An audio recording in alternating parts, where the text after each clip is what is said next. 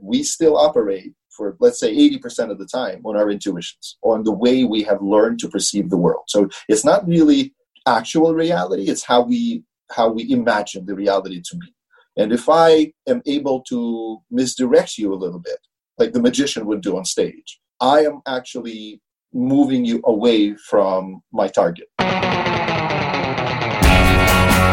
Welcome back to the Live Drop. My guest is Ilya Umanskiy. He's a sought-after security consultant based in Hong Kong. His company, Sphere State, is the only consultancy with expertise in the application of psychological concepts, human-centric design for assessment of controls and protection of assets, including people, reputation, information, and environments. Well, I wanted to talk to someone about corporate security and spycraft and counter-espionage that goes into other than governmental operations and the protection of intellectual property. What I got was something I hadn't expected, a nuanced discussion of the theory and application of security in our lives with terms like digital pause, shoulder surfing, video analytics, and my favorite, fundamental aspiration. Ilya and I talked a bit about the psychology and history of security, then veered into current events and ways to process the deluge of information available today. This was recorded in mid-March of 2020, just as the world was becoming aware of the surge of coronavirus cases. 2 weeks later, it already seems like the before times. Begin transmission now. First common objective is to protect people. In some cases, it is protecting the entire workforce or certain subsets of the workforce. In some cases, organizations would be a little bit more focused on protection of executives and people who are in the decision-making capacity. It really depends on the industry, the type of organization, and the type of culture that exists in an organization. I've just always been curious about the differences between nation-state, intelligence and counterintelligence and corporate. Well, today, it's kind of the game is changing rapidly because access to information is not only the domain of the governments anymore. Obviously, as you can tell from the Jeff Bezos case and various others, information is obtainable, at least, without having to rely on government resources. And so I guess, again, the protection goes back to what are the crown jewels. In a lot of cases, the talk of the town today is information, but information doesn't rest in one domain, as I'm sure you know. And information exists in our brain and in our mind as we exchange it verbally. Information can be on a piece of paper, and somebody at a conference is taking notes, and you could shoulder surf and pick up a lot of this stuff that they're thinking about or in the notes they're taking. That happens quite a bit. And that information, of course, exists in the digital domain, data, the ones and zeros that flow through networks, computers. And the enterprise security today is concerned with protection of information along with the multitude of other assets. But the question is, how valuable is information to your organization? And it's very difficult to just say all information is the same, because that would be a foolish thing to do, because then you would never be able to protect everything. So then organizations are grappling with this question, okay, how do we define what is sensitive and very important information? For example, think of the Coca-Cola formula, which has been subject to various attempts of compromise. And with that information out in the open, the business would have significant losses. And in some cases, the businesses can simply fold just because it's no longer viable for them to exist once they lose information. Information could also lead to significant reputational damage. And so this is where you have to understand, okay, so what happened in the case of Jeff Bezos? And not only is it reputationally damaging to Amazon, but also to him. And you have a lot of the same issues for enterprises, and they're grappling with this question all the time. The only difference today is that whereas very sophisticated tools used to be in the domain of the government only, that's no longer the case. You mentioned like the recipe for Coca-Cola or something like that. Now, I remember years ago, there was RC Cola. There were different types of cola that were trying to imitate it. Now there doesn't seem to be quite as many. Is there something significant about that? Did they like increase the protection of their of their intellectual property at some point? Well, I think if you look at it slightly more broadly, businesses like Coke, Pepsi have been on acquisition sprees. And sometimes that's another tool that a lot of businesses use, is they will acquire a competing business, not for purposes of learning from it, but for purposes of taking it under, and basically usurping whatever information, whatever assets might be of use, but not keeping the brand. And over the years, through a variety of methods, businesses have been able to both apply litigation, apply hostile takeover tactics, and also basically go after their competition, both in legal and, let's call them, gray ways, and sometimes completely illegal ways, to tamp down on competitors. This exists today. It likely, as long as we have the commercial and capitalist world, will exist for years to come. It just will take different forms. Technology aids today far more significantly than it did, let's say, in the 90s. And whereas you'd still have to rely quite a bit on physical human effort to compromise businesses, today technology makes it far easier to both compromise and also exfiltrate information. Exfiltrate information. You have some great phrases here too. Shoulder. I hadn't heard of shoulder surf. It's both, interestingly, a phrase that's quite,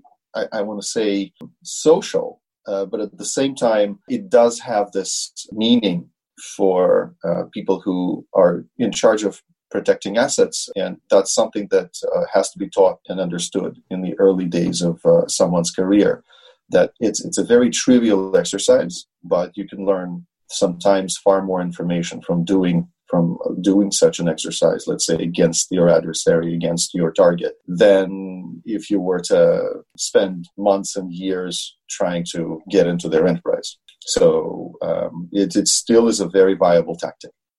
On Sphere State and your website and your consulting, there seems to be an emphasis on identifying assets and what your assets are.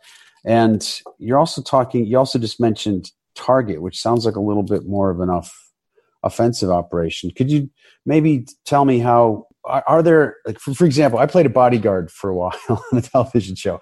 And one of the things that was frustrating about it is that it was inherently, just narratively, it was inherently passive. We had to wait for someone to do something, or wait for there to be a threat, or to find a threat, and then kind of take actions against it. So I guess I'm trying to say is, how do you balance both the offensive and defensive aspects of your service? Well, let me address the first part of your question. And I like that you're asking it in this format, because it's really important to understand that if you don't understand what your assets are and what magnitude, what impact a loss could have on any one of those assets, let's call them crown jewels, because people understand this phrase well, right? You can't really effectively protect, be it proactively or reactively. Even if you were, let's say, let's use your word, you said bodyguard, right? A bodyguard's job is not just to wait till something occurs. If they understand well what asset they're protecting, in that case, it would be a principal, it would be a significant person, let's call them a VIP, or a family where VIP, of a VIP, including that individual. They would inherently have to think about two things. Okay, so what is the asset? And they would have to define for themselves very well what it means for this. What's the significance of this asset? Do they have, let's say, if they were to be taken out of the picture, let's say disabled, injured, not able to perform their function, what kind of stress would it put, let's say, on their family, on their or on organizations that they're part of? And they would be building protective measures that are very preventative. So they are addressing the problems that may arise in a way that would be called upstream. So instead of waiting for something to happen, they are trying to mitigate problems before they occur. That then results in the choice of vehicles that bodyguards select for their target, for their protectees. It also reflects the type of preparation that goes into every protection detail. And then there's this reactive component that you mentioned. And I used to be of the opinion that, well, the bodyguards are simply sitting and waiting for something to occur, having very good skills to react. But then I worked with some And they certainly straightened me out, if you will. And I very much respect the discipline because it's one of the few that actually has to be ever so proactive, ever so mindful of things to come, and of course being capable of reacting to an incident and to a threat. But their goal, their objective is typically to not have anything occur. And this is a very interesting parallel with the rest of our profession. If you're in charge of protecting assets, one of the most fundamental objectives is for the business to not identify any deviations from their normal course of operation through your efforts. So your efforts are dedicated to addressing problems before they can affect the business, or before they can affect what we would call then target.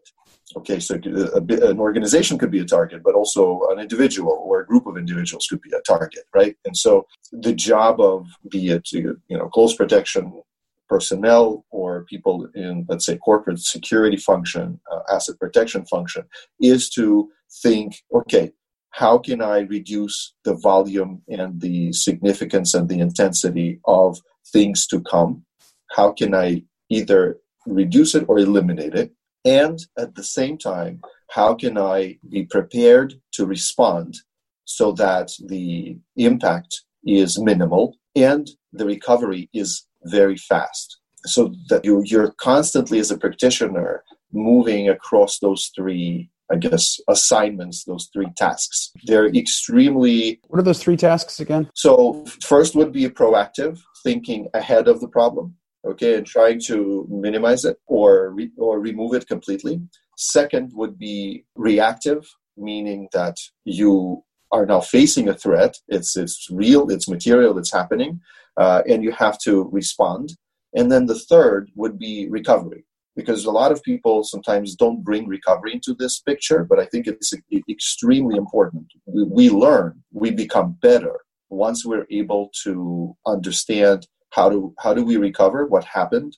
How do we learn? How do we not make the same mistakes? And it's a very fundamental principle. It doesn't just apply to asset protection, but it is extremely important for our industry. I think it's interesting how you've broken down people, assets, and processes. There aren't just assets. There's other aspects of protecting it. You've worked with individuals, you've worked with corporations in different sizes. Do you have any examples of where maybe the processes themselves were intransient, maybe due to the culture of a company, where people didn't realize that what they were doing was actually putting their assets in jeopardy or in danger? Yes, but I have to offer a caveat. For years, our industry has worked with a sense that what we say must be adhered to. There was this friction between our cadre, my colleagues and peers, and the rest of the organization that we might be working for. Whereas we're constantly lamenting about the fact that, how come they're not listening to us? How come they're not moving in the direction that we need? We're trying to protect them, and here they are violating every rule in the book. Now, with that caveat, I must say that we've been slowly but moving in the right direction, where we're finally starting to understand that we are put in positions of protection and of having to be in charge of protection in order to inform the enterprise and individuals, high net worth individuals, if we are in charge of their protection. We are there to inform them of the risks. Okay? And we are kind of one team, and we have to be very mindful of not crossing the boundary where our client, be it an enterprise or an individual, are now in disagreement with us. They're saying to us, well, wait, I don't think the risk is this high. Explain to me why this is. I can't make my decisions. You're stopping my operations. You're infringing on my commercial needs, on my fundamental aspirations. Okay? And so you have to be very careful as a practitioner not to do that. Now, the example is a trading desk, a large trading desk in London. And as you, I'm sure, know, both from cinematic experience, but also from real life, traders are a very peculiar bunch. Okay, their life moves together with the market. The hours of work are very significant, and the stress levels, or at least as I understand, are very high. And actions on the market need to be taken sometimes momentarily. You can't wait. You can't rearrange your schedule, for your own benefit. Okay, it has to fit with when the deal needs to be done, because in a minute or less than that deal is going to be gone. Somebody else is going to pick it up. And so we had an exercise where we were conducting an evacuation drill. And again, a lot of enterprises, this is such a trivial thing. Everybody understands that facilities conduct evacuation drills. And here we are discussing, luckily for us, we were still discussing that this drill was going to take place and how we were going to run it. And we are, talking to individuals who represent this trading operation. And our comment was, well, this is going to happen during a normal work day, normal working hours. And we will ask everyone to leave their stations and come down to a specific designated evacuation location. To which the response was, well, that's a no. We're not coming down. We're not going to align with what you need us to do because we can't miss on our trade. And pretty much everyone on that floor in that function was aligned with that notion that, no, you don't evacuate us. What do you mean? We're going to lose millions of dollars if we step away from our terminals. So that is where sometimes your actions as a practitioner, as an asset protection professional, are incongruent with the actions and needs of your client. And that's a very difficult situation to be in. And I think that we've been doing much better at communicating what our needs are and why we need to do, and we need to practice certain techniques of evacuation, certain measures in order to protect the decision makers and the people who execute very important functions. But at the same time, we're nowhere close to being congruent with people that have these specific needs. And that's what happened. You are on the day of that exercise, we're evacuating everybody, and we didn't come to a full agreement with the traders. And what do you know? Not everybody from their floor decided to leave. You basically had people who were rolling their eyes. And yes, while we could say that most of the evacuation exercise worked out, but it didn't really, because we weren't able to reach a consensus on the importance of this exercise with everyone. And when you have that, right, when you have the weak link, that is extremely important to address, because you may think that you've done 80 or 90% of your job and you've done it successfully, and then you have this function where people are just completely out of alignment with what you need, and they don't do what you want them to. And unfortunately, this may lead to a loss of life. This may lead to very significant damage, both reputational and financial, to an organization. And believe it or not, this happens with high net worth families as well. What you see sometimes is the level of protection, the level of thinking, the level of vigilance is sometimes non-existent. One of the books that you recommended that I read, it wasn't Talking to Strangers, but there was another one. It was Thinking Fast and Slow, Daniel Kahneman. One of the things in that book, it talks about type 1 and type 2 of thinking. Yes. There are two systems of thinking, yes. Two systems. It seems like traders would be a little more on instinctive decision-making and assessment. Did you take that into consideration? Sadly not.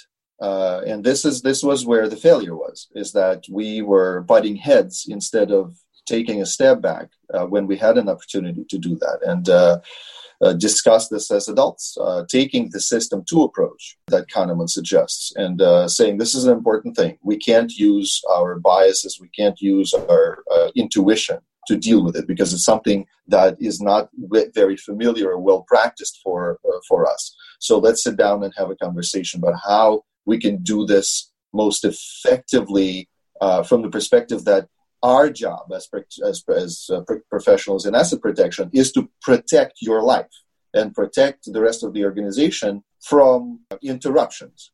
And as part of that, we have to execute certain actions that you currently do not find useful and necessary for you or damaging to you. How do we bridge that gap? And we didn't have that conversation. It was a mistake. And I think that this still continues. You still have people in the function of asset protection, of security as people know it, and functions and other functions in an organization where there's no alignment. The function thinks, no, the risk is not that high, or the threats are not as serious, or whether they even exist is questioned. And unfortunately, practitioners sometimes are not able to bridge those gaps even today. And you have proof of that in a variety of recurring incidents. You don't even have to do extensive Google search to understand what's happening with recurring incidents in organizations. It's funny your dog is barking in the background. I mean, like in the Middle Ages or something, that's how you knew that there was danger. I apologize for that. You'll probably hear it for another minute. I apologize. It'll subside. That's right. I find it kind of reassuring. You got a dog protecting you. All this technical stuff we're talking about, you have another means of security. And this is how I started my class when I used to teach at John Jay in a master's degree program. This is how I started my class. I actually went back very far in history and started talking about how castles used to be designed and how animals used to be used as real protectors, as real tools in your toolbox, if you will, for preventing an attacker, preventing the threat. So yeah, for sure, it still is very viable. How are they used differently than they're maybe used now? I mean, dogs just have there's just so much potential with their intuition and sure. how they react with the owners. And yeah, I'd be interested.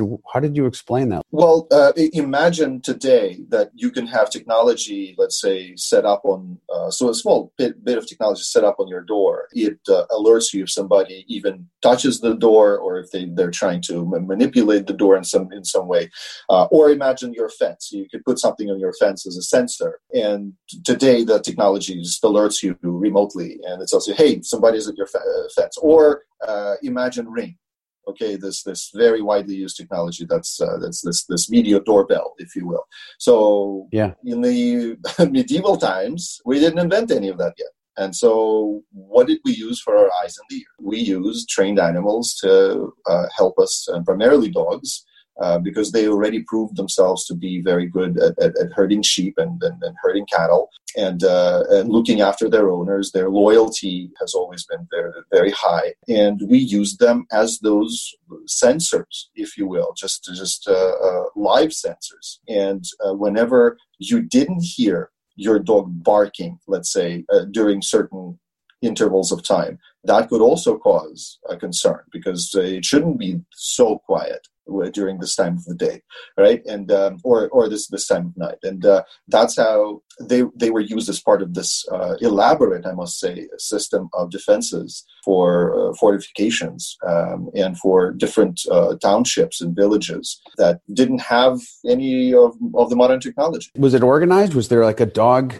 minder or something, or a dog's kind of sergeant who was controlling all this, or was it just naturally that dogs protect their owners, or was there a natural system of protection that they would just? I think it was more natural, and I think that in some cases, I suppose there would have been minders that specifically looked after and trained dogs to be used specifically for protection. But in most cases, it was simply because of this loyalty that dogs developed to their owners. And then by extension, their neighbors would rely, if they didn't have one, they would rely on this dog in the same vicinity. And so I think it developed more as a natural protection measure, but there was very strong reliance on use of dogs before technology started overtaking that measure. I'm really enjoying talking about the systems approach, the psychological approach, even theoretical approach to security of assets with you. So I'm going to jump around a little bit with my questions. One of the things that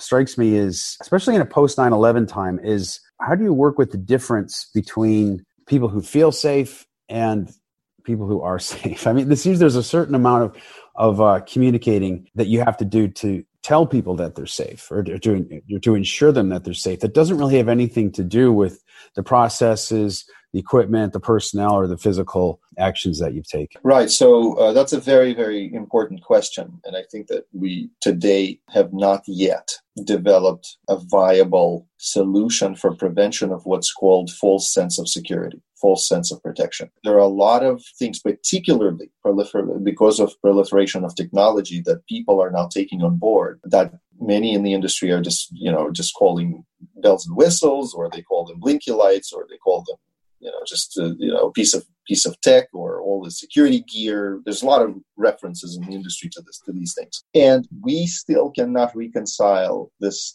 issue of what is protecting and meeting the objective of protection as designed, and what is simply creating false sense of protection. An example I can give you is proliferation of what people know as CCTV, and today the more appropriate term is video surveillance. And in the private sector, a lot of organizations of different sizes, I must say, have been implementing these systems. And I had a project not so long ago where it was a government facility, but they were expanding their campus, and the campus would then entail both a bit of a mixed-use operation. So they would have a hotel, they would have a large public plaza, they would have a commercial kind of Class A type office building, and then the government facility would be attached to that larger environment. And I think there was this consultation that took place before I started on this job. And one of the takeaways from that consultation was,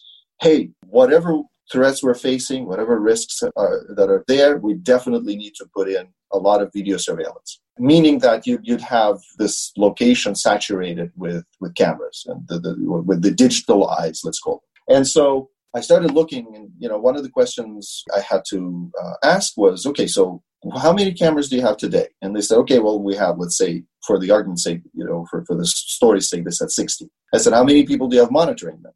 And they said, well, we have 3 operators on every shift. So I said, okay, so do you know how to prioritize your video surveillance, like views? Because no human, or even 3 humans, they cannot monitor all the 60 cameras at the same time effectively. So you have to prioritize.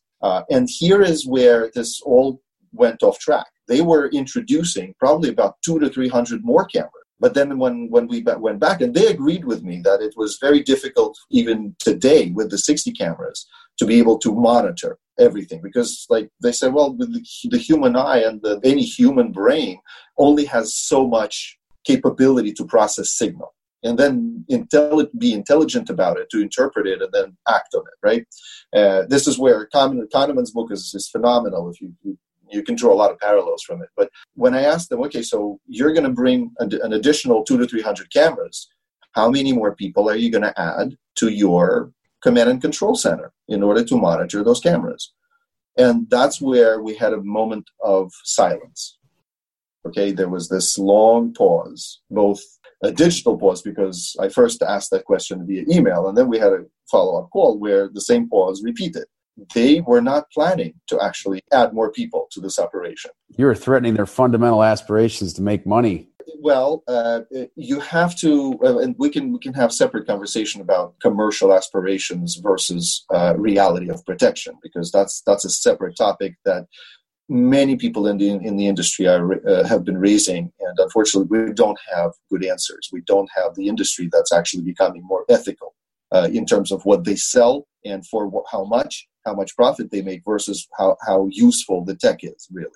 And so that was that situation. I basically questioned their approach to protecting their campus, their facility, just by relying on video surveillance and not having sufficient number of people and prioritization of their surveillance to compensate for that upgrade. And I apologize that I'm probably taking this in a slightly more technical direction, but this was an amazing example of how, you would think, right, that a government facility would have people who have already asked that question. And they already understand that if you add more and you don't add on the other side from a monitoring perspective, that it just doesn't work. Unfortunately, all those cameras become purely reactive. You can't use that for proactive monitoring. I'm not frequently surprised anymore because I've been in the industry for quite a few years, but I was upset.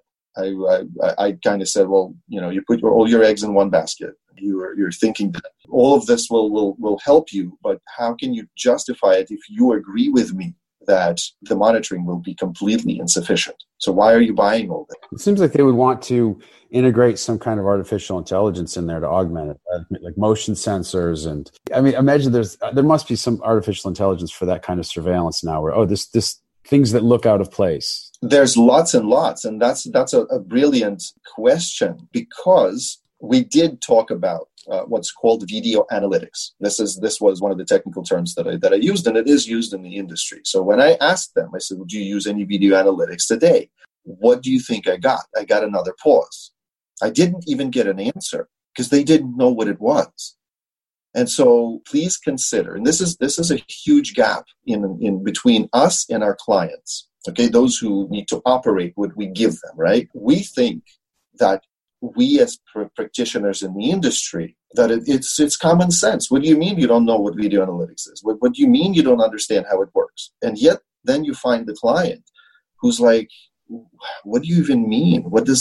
How does this thing work? And how can I be a competent user of that technology? And so this, unfortunately, proliferates throughout our industry. It's that disconnect between what we believe can work and can be very effective, and rightfully so by our standards, and what our users receive and how competent they are in using those tools. And unfortunately, the gap is extremely significant. You mentioned a couple of times that you make a suggestion to someone or you ask a question from someone and there's a pause. And I'm just trying to think like how you would. Do you usually know why there's a pause? It seems from my perspective that somebody who's hiring you as a consultant and there's a pause and you ask them a question, they're immediately thinking, uh-oh, I need this person more than I thought.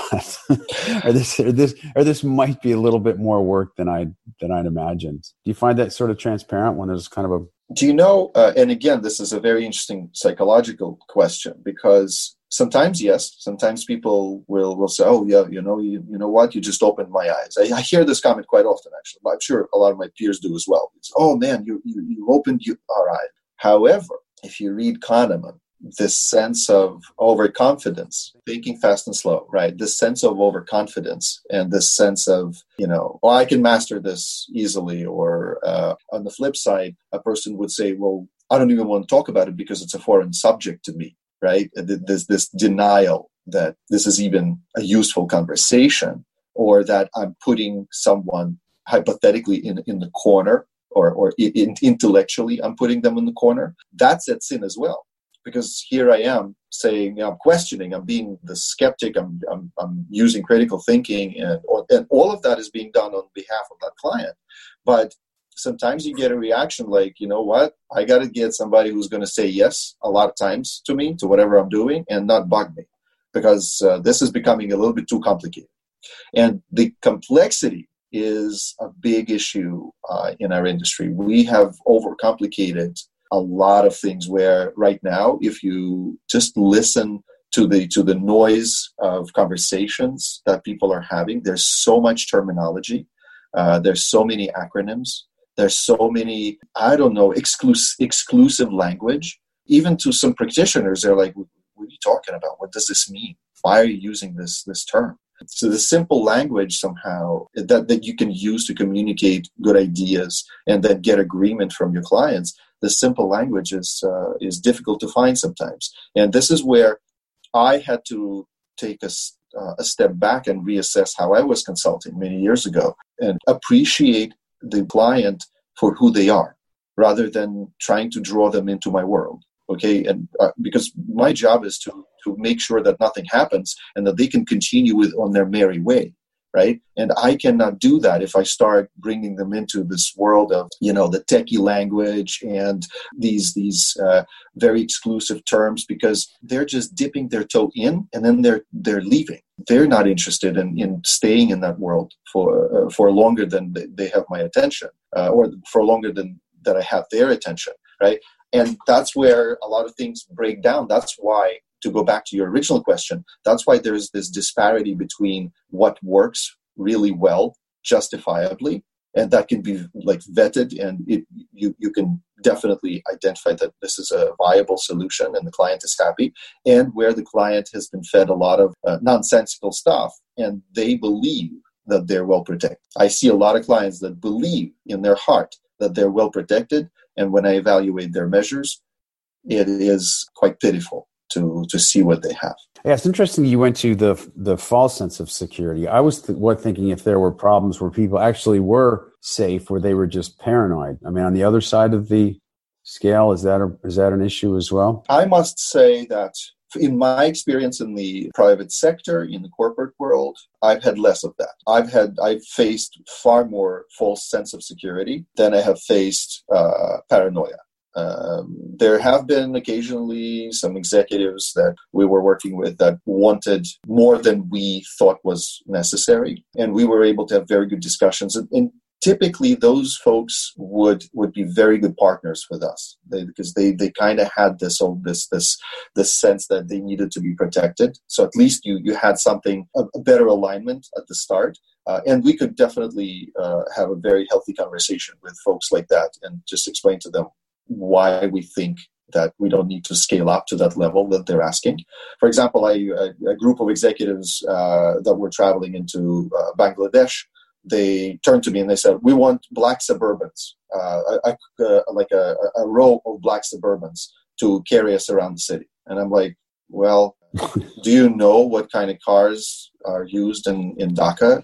Have you ever seen a Suburban on the street over there? I mean, you're asking for American protection in a completely different country. I'm not putting you in a Suburban. I don't want you to be a bullseye in the city.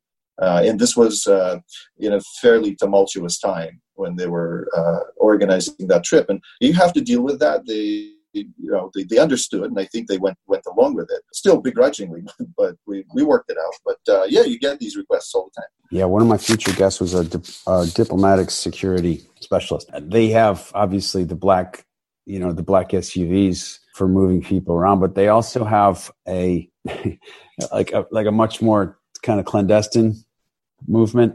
I mean, imagine they just throw somebody into an old Honda, just to kind of not necessarily look like you're not making a big deal about this. You're not making a big.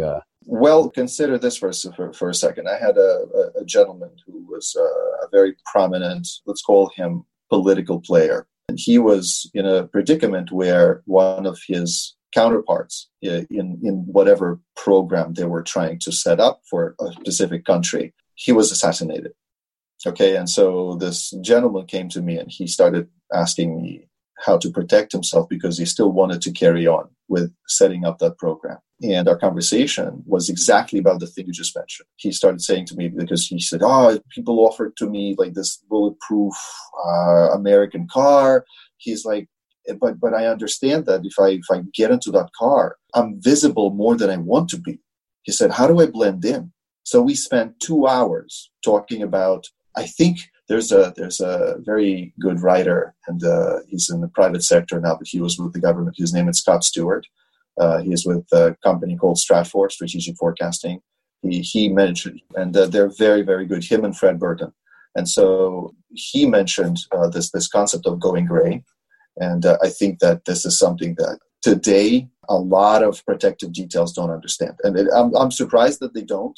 A lot of them actually do the right thing for their clients, but I still find that there's this VIP, drive. Everybody wants a black Mercedes. Everybody wants this super protected vehicle, whereas the situation may dictate otherwise. And you have to think about blending in more than you have to think about how do you get an armored vehicle that looks nothing like the surrounding environment.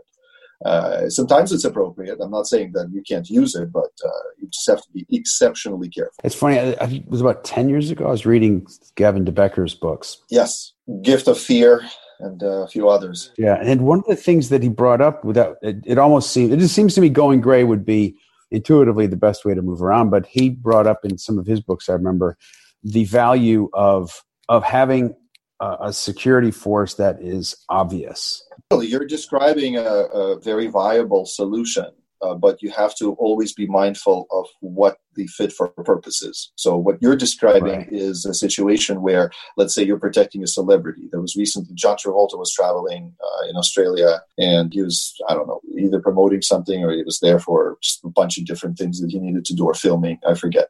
But he had a very obvious protective detail, okay? And that's by design in many ways. Now, you still can make mistakes about pairing that type of obvious overt protection and matching it to the environment. You still can make mistakes. It's undeniable. But it's very important to understand what the fit for purpose is. If I'm moving somebody in a city which has a certain vibe to it, I'm going to have to try to figure out what that vibe is before I decide on what I'm doing, right? And we had a vehicle in one of the cities here in Asia where we ended up using the vehicle of the local bodyguard. So it was his private vehicle because it fit the purpose better than anything else. It really depends. But this is where it's very, very important to also refer back to psychology. Sometimes misdirection and sometimes this art of deception works extremely well in our field. Okay, you can create an environment because keep in mind, Kahneman very clearly states that we still operate for, let's say, 80% of the time on our intuitions, on the way we have learned to perceive the world. So it's not really actual reality; it's how we imagine the reality to be.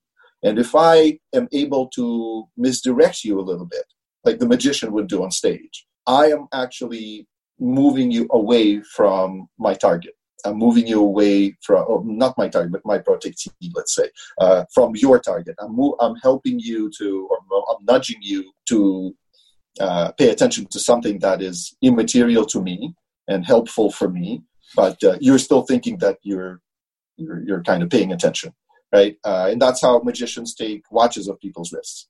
Okay, if you watch those videos, that's actually psychological tricks more than anything else. Just the sleight of hand. Yeah, exactly. But so that sleight of hand works very well in our industry. There's actually a great book. It has a very trivial name. It's called Deception for Dummies. But I think that this is one of the tools in our toolbox that we all should be using as professionals. Ironically, I mean, right now we're talking, there's well over 100,000 cases of coronavirus across the world. There's thousands of deaths. The United States has just announced, they've almost doubled the number of cases like in the past week. It's funny, I should have asked this question a little bit sooner, but I think there is right now a lot of false confidence in terms of how protected people are, how safe they are. I know this is an obvious analogy to computer viruses or any other type of security. But I had an interesting conversation. I don't really know where the question is going, but I just I want to talk about this and hear your thoughts on it and how that coronavirus has really sort of affected your industry. I mean, one of the ways is that my iPhone doesn't read my Face ID when I'm wearing a mask. Mm-hmm. Wow, that must really be hindering this facial recognition stuff if people are wearing masks, especially in airports. But the other thing I was thinking about was I think that it showed some television footage of people in Clearwater, Florida, just throngs of people on the beach, and maybe last weekend there were, bars were packed in some American cities, and when interviewed, they were saying, "Oh, I'm not worried about this. We need to go out and hang out and be together." But I talked to somebody else who was a little bit younger, and I said, "Why are you guys all going out and hanging out? Obviously, this is dangerous. It's going to be spread, and it's not so much that you're going to get it because people who are in their 30s right now or 20s, they're not quite at the same risk." I said, "Why are you doing this?" And because my initial perception was they just didn't care. And she said, "Something like this happens. People want to be together. They don't want to go and hide, socially move away from each other when there's a crisis. People want to be together to help kind of, soothe each other, get through it." So anyway, I just wanted to know what your thoughts were on that. Well, let's start with your last comment, because I think it's hugely important as we're all getting into this strange mode of trying to maintain some normalcy, but being slightly more isolated, or sometimes a lot more isolated from each other. First and foremost, anthropology tells us that we are social animals. History tells us that we're social animals. The reason why we've achieved such progress for humanity is through cooperation. through this innate sense of being social with each other. And so as we are isolating ourselves, it doesn't mean we stop all social contact. In fact, I'm seeing wonderful discussions in my industry where professionals basically are saying, if you think that you feel lost, feel a little bit of anxiety, here I am. You can text me. You can send me a message. I'm happy to just have a friendly professional chat with you. Okay. And I see people coming out and really sharing what I would call bright spots about their ability to have overcome this anxiety of being isolated. I think that's such a wonderful quality about us as humans, is that we are extremely, if we think about it, we're extremely industrious creatures. Okay. And we're able to look at the problem in so many different ways if we have a moment to just step back and think, right? If we have the capability, because thinking under duress is where we have problems. You can see that from incident after incident, is that if we're panicking, toilet paper goes away. Okay, and then everybody laughs about it 3 weeks after, and they're saying, how stupid were we, right? And I can tell you, I still have 2 packs of toilet paper sitting in my apartment that we haven't used just because we saw the panic in Hong Kong 3 weeks ago, how people were raiding shelves. And we kind of said, well, might as well try to go get it, even though we think of ourselves, my wife and I and our family, as being fairly pragmatic. And I'm in the industry. Okay, so here you go. Now, and so these social influences, this dynamic of how we interact is extremely important. It cannot disappear. Otherwise, a lot of people are going to go nuts. A lot of people are going to feel this onset of depression. And so it's extremely important to find ways to continue the social contact. And we're lucky that we can use technology for good in this situation, as long as internet connection is good. But I can tell you that in Hong Kong, very early on, as the number of cases started growing, the local internet providers proactively reached out to the community and they said, we're upping your bandwidth. They said, you don't have to do anything. We're going to increase the bandwidth. That's it. So then to go back to your previous comment about just in general coronavirus, yes, there's the biggest enemy for us all, not just a community, let's say in the States or specifically where your home base is, for example, my home base, doesn't matter really, right? The biggest enemy is the noise of information. It's just, we are so reactive we're so susceptible to the noise, especially in the last, I want to say 10 years, that it is hurting our brains. It's really hurtful, because when you have such barrage of different sorts of information, you forget that there's actually only maybe 3 authoritative channels through which you can get accurate information. And so this notion of, remember in the early days, or actually when Trump was running his campaign for president, there was I think Kellyanne Conway used this phrase, alternative facts. Okay, this is where I think it's a very huge detriment to humans that technology brings so much to the forefront, where you just don't know what to believe anymore. Okay, and yet there are very authoritative sources, and I've learned the hard way that, and through a lot of training, that you have to look back and you have to say, okay, what kind of capability, what kind of authority does this person have? Does this source have? Are they just a news channel peddling information because it's a headline? Or is this a person who works in the industry or in the government sector that is responsible for addressing the epidemic and a pandemic? The name of Dr. Fauci has been called several times. Michael, I think he's Michael Hockstrom or Holstrom, forgive me if I'm mispronouncing it, but he's a University of Minnesota epidemiologist and a scientist who's been tracking pandemics and epidemics for years. These people have authority. They understand the science, they understand how viruses spread, they understand both the dangers, but also all the psychological and noise factors that affect humans. And as you can see, in Hong Kong, panic happened. People went to stores, bought a lot of stuff that they didn't need, that they now don't know what to do with. And you still get over that hump of the panic because you can't live in a sense of panic all the time. Humans are, I suspect, and I can see from experience, humans get over that initial fear. And then they start prudently thinking about the situation. And so I think we're dealing with a lot of noise and this escalation of noise where people become concerned and don't know what authority to look to. But I think that it's going to pass. I think that people will acquiesce eventually. You mentioned someone calling you just for a professional chat.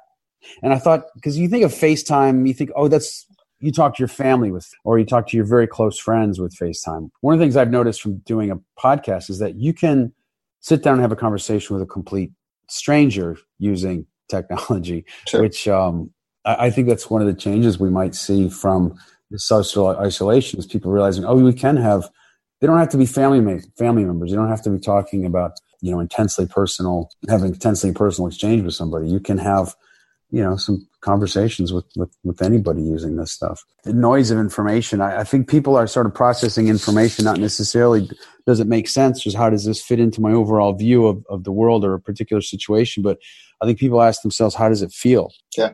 It's all about feelings, really. Our system one is primarily oriented around how we feel about certain conditions, not what we think about them, but how we feel about them, how they make us feel. And so, again, this is something that I hope practitioners in my world, in my industry, are starting to realize and recognize when they deal with a variety of humans, be it at an enterprise level or as high net worth clients and so on. I think this sense of feeling is extremely important. If you don't understand how to empathize with somebody, and unfortunately, I didn't for a couple of years, but I learned. And I was interviewing once a lady who was in a very significant predicament. She lost her partner to a suicide. Likely her income was being cut off. Her kids, they lived a fairly good lifestyle, but this situation created many, many obstacles. And you could see that I was interviewing her and asking her fairly kind of mundane technical questions, but what I really should have been doing is I needed to empathize with her and with her situation. So luckily, I was with a colleague who had better sense than I did, because I was being very dry and very matter of fact, and he was all about feelings. And he reassured her, and I was blown away by how that works 100% of the time. It works 100% of the time. It's just one of those simple truths that we sometimes forget. I imagine what you're talking about is kind of validating someone's feelings or recognizing them or accepting them, as opposed to just whatever their message is or whatever their answers are. Well, because it's important to understand that first, we are all expressing something that we face, something that we are identifying around us and in our environment, in our situation. So I don't think it's workable to simply apply your own perspective and your own situation and that the other person will feel the way you do. This is where I think it's also this art of being a good professional in protecting assets, where you can actually first listen and empathize with what your client is how they're feeling, what their concerns are, what navigates what drives their decision making. Okay. And sometimes people, unfortunately, those that are under stress, and particularly in times like these, right, people sometimes lose the ability to zoom out. They don't have this way of just taking a step back and saying, what's a broader picture here? They become wrapped in this constant both paranoia and self-doubt, this fear. And unfortunately, sometimes you need somebody else to just take you out of there and just help you process and say, well, have you looked at the wider picture? And have you thought about what bright spots you have, and that life is actually not ending, that you have good possibilities if you simply take a step back and just become a bit more calm about what's going on. There's unfortunately right now, country to country with the situation, we have a variety of stages. In some countries, people have moved on and they're kind of saying, okay, we can deal with this. In some countries, or some regions, sometimes in a specific country, people are just freaking out. And that's what it is. I was listening to the messaging and the broadcasts from New York, where I have a lot of family members and friends, and it's pretty much a hodgepodge of opinions and feelings. And not all of it is going to be validated, but that's kind of how humans operate. You had an interesting article in Medium about having the point of view of misfit. I mean, you're from Moscow. You came to New York in the early 90s. It seems like when you're from the point of view of a misfit, I mean, for me, I've always looked very American. Wherever I go, I sound American. It's never a problem. I probably spent my first 5 years in my 20s out of college in Germany. So I was in Europe most of the time. Okay. But I think it's probably you were like even more of a misfit coming to the United States.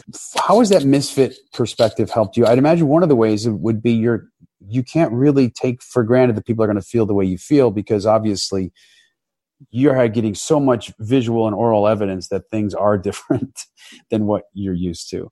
But maybe you could just talk about being a misfit, and do you still kind of describe that as a kind of an advantage to what you're doing? Well, because it's a huge advantage, because it kind of dawns on you, as it did on me, that if you're perceived to be an outsider in certain situations, and even today I'm perceived as an outsider, just simply because I don't hail from law enforcement or military.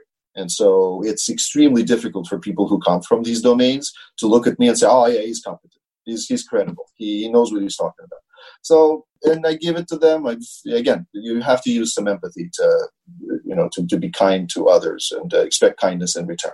But this misfit sense, I think, helps you take a broader look at a situation and at what you're presented, and become, I think, more inquisitive about what the situation is, and start asking more and better questions. And this is what I did, because when I came, you're absolutely right. I didn't have knowledge of English. I wasn't a fluent speaker. I came from a very protective, very sheltered upbringing. I don't think I was ready to be on my own. And that lasted for several years from my arrival.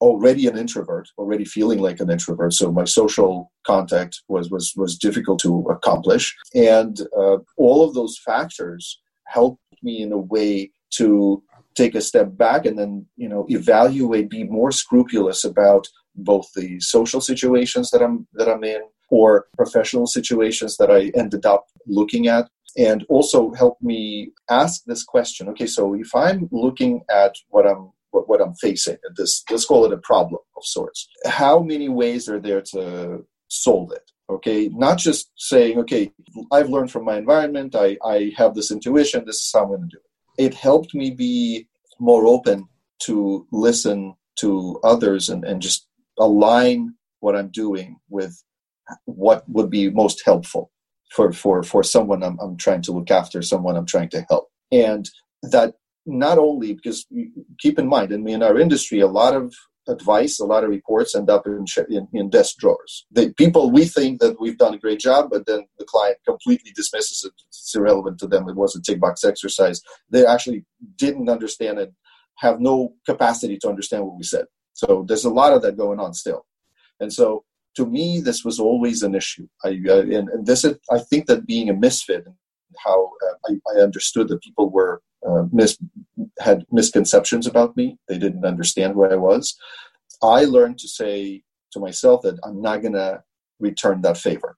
I'm going to try to evaluate each situation with a greater degree of scrutiny, apply a lot of critical thinking. And I think in our industry, when we, like I said, when we're trying to build solutions to address clients' issues, you have to have very wide spectrum thinking. You can't just say what I did for last client will work in the case with this client. It does not work that way. because each client is associated with an organization that has a completely different culture. They might be in a completely different financial circumstances than the previous client. They might have completely different existing technologies and tools that we can leverage or not than previous engagements. So there's so many differences that we practitioners sometimes dismiss because we are being the man with a hammer, and we're to us every problem is a nail. That we sometimes offer some disservice, just trying to address problems the same way we did before, and it unfortunately doesn't work. So I think that was the biggest lesson for me. Ilya, thanks so much for being on the Live Drop. My pleasure. That was my conversation with security specialist Ilya Umanskiy. You can find out more about him on his company homepage, spherestate.com. There's more information in the show notes as well. Stay safe out there. End the transmission.